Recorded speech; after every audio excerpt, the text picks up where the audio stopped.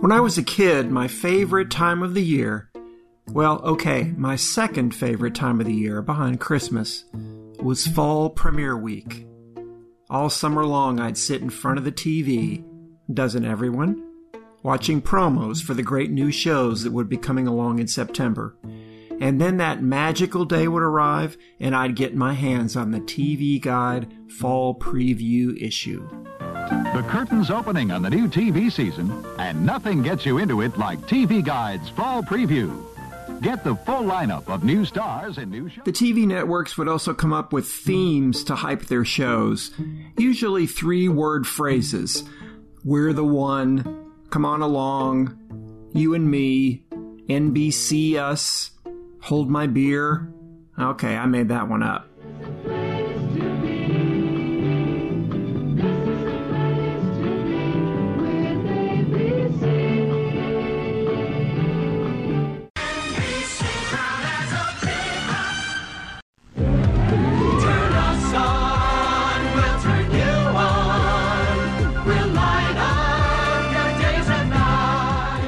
In those days, the TV networks made a big deal out of the start of the fall season because it was when they introduced most of their shows. And in the fall of 1971, there was a special reason to celebrate. Movie stars were coming to TV. Doris Day and Henry Fonda already had shows of their own, and that fall they were joined by Shirley MacLaine, Rock Hudson, James Stewart, Anthony Quinn, Glenn Ford, Tony Curtis, and Gene Kelly. By the end of the season, Doris Day and Rock Hudson would be the only ones standing. With a TV show, I mean. It's not like everyone else died or anything. But 1971 dealt a hard blow to people like Fonda and Stewart. The truth was that being a big movie star wasn't enough to automatically succeed on TV, especially when the shows they starred in, for the most part, were as predictable and mediocre as any other garden variety TV show. So by the end of the season, the landscape was littered with the wreckage of canceled programs, and we all know how ugly that can be. Today on The Potluck, we will review the figurative carnage and see what happened when big screen stars went up against the small screen and came up short. I'm starting to think that maybe we should do a potluck thing. Potluck. The potluck is going really great. A potluck? Seriously.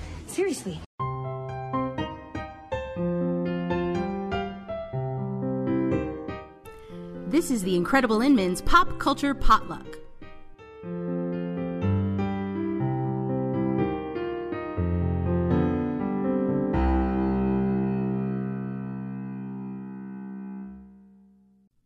Welcome to The Potluck. I'm David Inman. Today, the lines between television and movies are blurrier than ever, where actors we might associate with movies willingly work in TV on shows airing everywhere from Netflix to HBO. Jane Fonda on Grace and Frankie, for example, or Anthony Hopkins on Westworld. That's a big contrast to the way show business worked in 1971. In those days, there was a definite line drawn between movie stars and TV stars. Very few could successfully straddle both mediums. The thinking was that if people could see you for free on TV, they wouldn't pay to see you in the movies. And if you crossed over to TV, you were basically admitting that your movie career was over. But by 1971, things were changing in Hollywood. The old guard was finding movie roles harder to come by. They were being edged out by young performers and the youth-obsessed executives who ran the studios. These performers, who were film icons, also became attracted to the big money to be made in a successful TV series, especially if you owned a piece of the show. The ultimate example was Lucille Ball, who switched almost exclusively to TV in the early 1950s and made only a couple of movies after that. And, of course, as part of that deal, she ended up owning a chunk of Desilu Productions. But that was a lot harder than it looked, and Lucy was the exception to the rule. The first of the group to find that out was Henry Fonda, who came to ABC in early 1971 in a half-hour comedy drama. Henry Fonda stars in The Smith Family. How do you feel about hamsters? Hamsters? I'm under control. Scott doesn't dig Dad. He's never even met him. Dad's a cop, Mom. She wants us to have lunch with him. Can't. Generation gap. Were you the arresting officer, Sergeant Smith? No, I'm the father of the defendant. The Smith Family was produced by Don Feddersen, and if you don't know his name, you undoubtedly know some of his shows, including My Three Sons and Family Affair.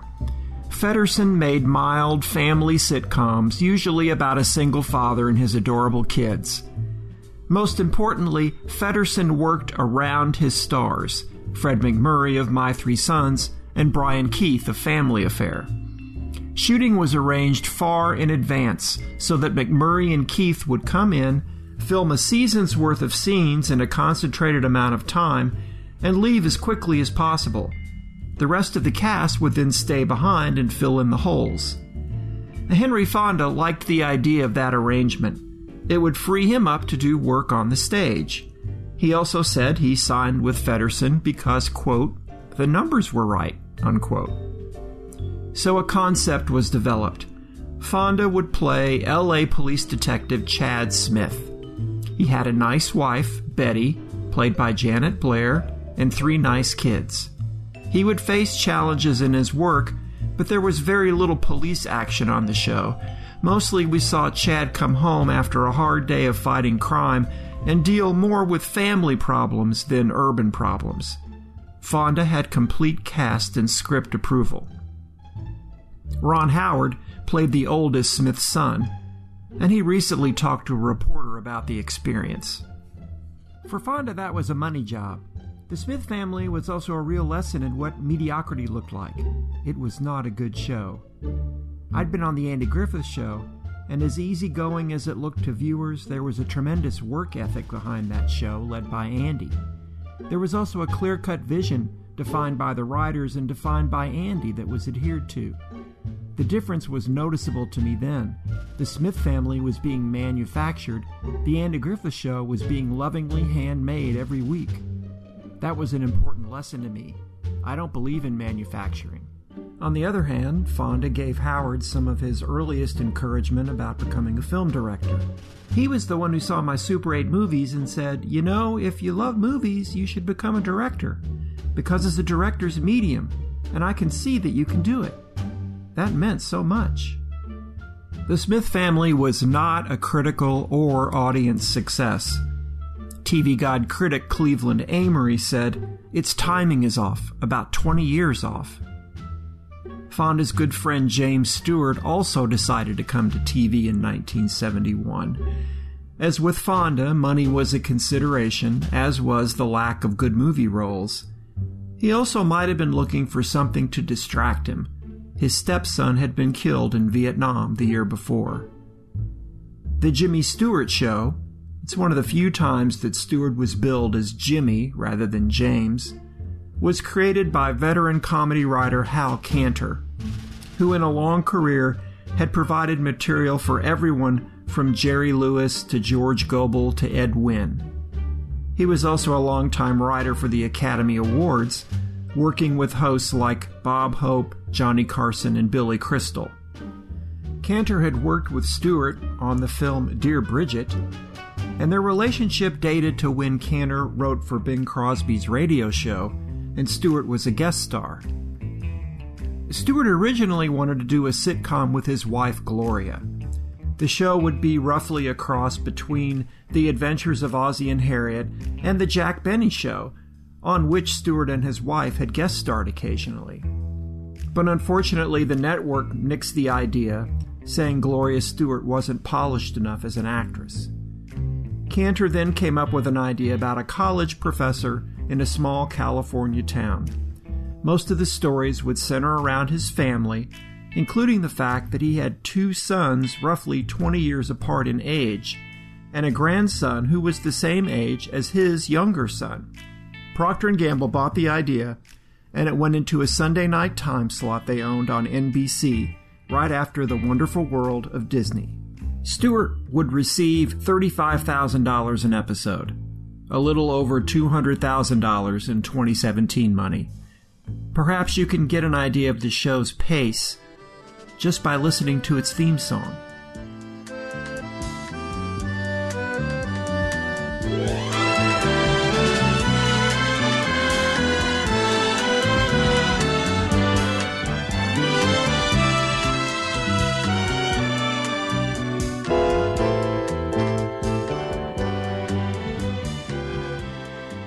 The New York Times called The Jimmy Stewart Show a show heavy with integrity and heavier with banality and boredom. And in TV Guide, Cleveland Amory wrote, "This show was sold to NBC without a pilot. According to the story, all Mr. Stewart had to do was talk to the network executives. 'What's it about?' he was asked. 'It's about half an hour,' he replied. Everybody," the story continued, "fell down laughing. Since then, the show has fallen down, but not, unfortunately, laughing. If ever there was a situation comedy that just sits, this is it." Like Fonda, Stewart had cast and script approval, which led to some sticky situations. When Cantor wrote a script about Stewart's character's grandfather being illiterate, mean, and a coward, Stewart drew the line. "My grandfather might be illiterate and mean, but he just couldn't ever be a coward," Stewart told Cantor. Stewart also got upset when he mistakenly thought that a black actor was going to play a police officer on the show. "A black is going to be lecturing me with millions of people watching? No way. I get casting approval, and he is out." Because of Stewart's well-known conservatism and his hawkish stance on Vietnam, Stewart was a retired brigadier general in the Air Force Reserve, Cantor urged the other cast members to avoid hot conversation topics. One of the actresses on the show, Ellen Gear, later said, "It could really give you the creeps to read something in the paper, walk onto that set, and then see Jimmy standing around with a bunch of generals from the Air Force. It was like being on another planet." Ironically, Stewart actually had to turn down a movie role because of the TV series. It was the part of Sam in The Last Picture Show, and it went instead to actor Ben Johnson, who, like Stewart, had appeared in several westerns directed by John Ford. Johnson would win an Oscar for his performance. As much money as Stewart received for his TV series, he was outpaced by Shirley MacLaine, who made $47,500 an episode, that's almost $300,000 in today's money, for a show called Shirley's World. To that point, it was the highest salary in TV history.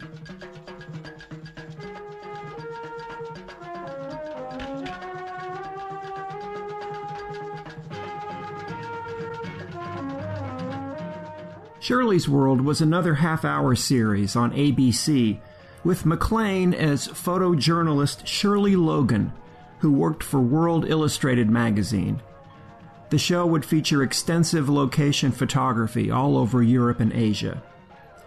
MacLaine had been approached about the TV series by Sir Lew Grade, a British producer of movies and TV shows, who was behind such series as the cult classic The Prisoner with Patrick McGoohan and The Muppet Show. "I want you," Grade told her, "because you're known to every housewife in America who eats meat patties when the TV set is on in the living room. Together, we'll help raise the level of television in America."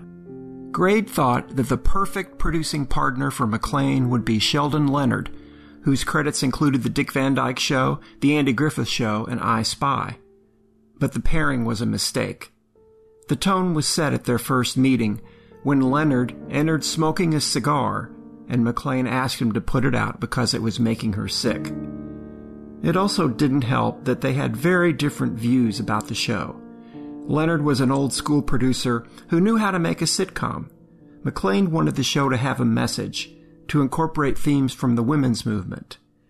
This led to episodes that were an odd mix, like the one where Shirley Logan leads a women's march into a men's-only club in London, and the men all act like scared children and run away. Other episodes would be more corny and traditional, with Shirley acting as a matchmaker or a problem solver. The problem with my series was in the area of the decision-making process and television's traditional attitudes toward women. The blame for the failure of my series must be shared by the creative people of TV, producers, writers, directors, who are badly out of touch with our culture. They have a minimum respect for the American public, for the people out there watching the show, who are a lot more intelligent than they're given credit for. As for the people out there watching the show, there weren't very many of them. After a few weeks on the air, Shirley's World was getting lower ratings than the ABC Evening News, which at that point was consistently in third place among network newscasts. Let's face it, one executive told TV Guide, she just got a lousy, plotless show. Shirley's World would barely make it into 1972. Sheldon Leonard blamed MacLaine for the show's problems, specifically her interference with scripts. Most others sided with MacLaine. TV Guide's Cleveland Amory said, although other movie stars have been treated pretty shabbily by television, notably Henry Fonda and James Stewart, Shirley MacLaine has really not been served at all. The irony is that Miss MacLaine is a bright, interesting woman, and all they had to do to make a good show was shoot the real Shirley. The Smith Family, The Jimmy Stewart Show, and Shirley's World were the highest profile flops of the season, but there were others. In Cades County, a modern western, Glenn Ford played Sam Cade, sheriff of a large county in the Southwest. CBS hoped the show would take a bite out of Bonanza, but that didn't happen. The Funny Side, an NBC musical comedy show hosted by Gene Kelly, fizzled out, as did The Man in the City, an ABC drama with Anthony Quinn as the mayor of a major southwestern city. Tony Curtis and Roger Moore were a pair of adventurers in the ABC series The Persuaders, but that series ended when Moore left the show to start making movies as 007. As we mentioned earlier, only Rock Hudson and Doris Day, once a romantic couple in the movies, made it through the season. Day had a sitcom on CBS that began almost as a fluke. Her husband-manager, Marty Melcher, had committed her to the series, but then he died without telling her about it. The show began in 1968 and underwent many format changes during its 5-season run, but it was securely scheduled on Monday nights alongside popular shows like Here's Lucy and Mayberry RFD, and inherited their audiences. Rock Hudson's show was McMillan and Wife, in which he played San Francisco Police Commissioner Stuart McMillan, who was always getting involved in crime-solving in the style of The Thin Man, with wife Sally, played by Susan St. James. Beyond the arrival of movie stars on the tube, 1971 was a pivotal year in television history, largely because of one show, All in the Family. It was truly revolutionary in its look at blue-collar bigot Archie Bunker and his family, and it was overwhelmingly popular. Turns out Shirley MacLaine was right. Audiences were ready for something different and more daring on TV, not just another family sitcom or cop show. But life went on. Fonda would go back to making commercials for Viewmaster, doing stage work and the occasional movie. He won an Oscar in 1982 for On Golden Pond. MacLaine would start writing autobiographical books and doing stage work, and she won an Oscar for the 1984 film Terms of Endearment. James Stewart rebounded by returning to one of his best-known roles as Elwood P. Dowd in a revival of Harvey on Broadway and then in London, as well as a 1973 TV production. Nobody seemed to remember or care that this guy was in a silly sitcom just a few years earlier. The funny thing is, TV really did showcase Stewart's talent, at least as a great storyteller. Just check out his clips on The Johnny Carson Show that you can find on YouTube. When reporters would visit him on the set of The Jimmy Stewart Show, he would easily be talked into reminiscing. And one day during such a visit, he looked around the studio backlot and said, to no one in particular, "The movies. Once I thought they were indestructible."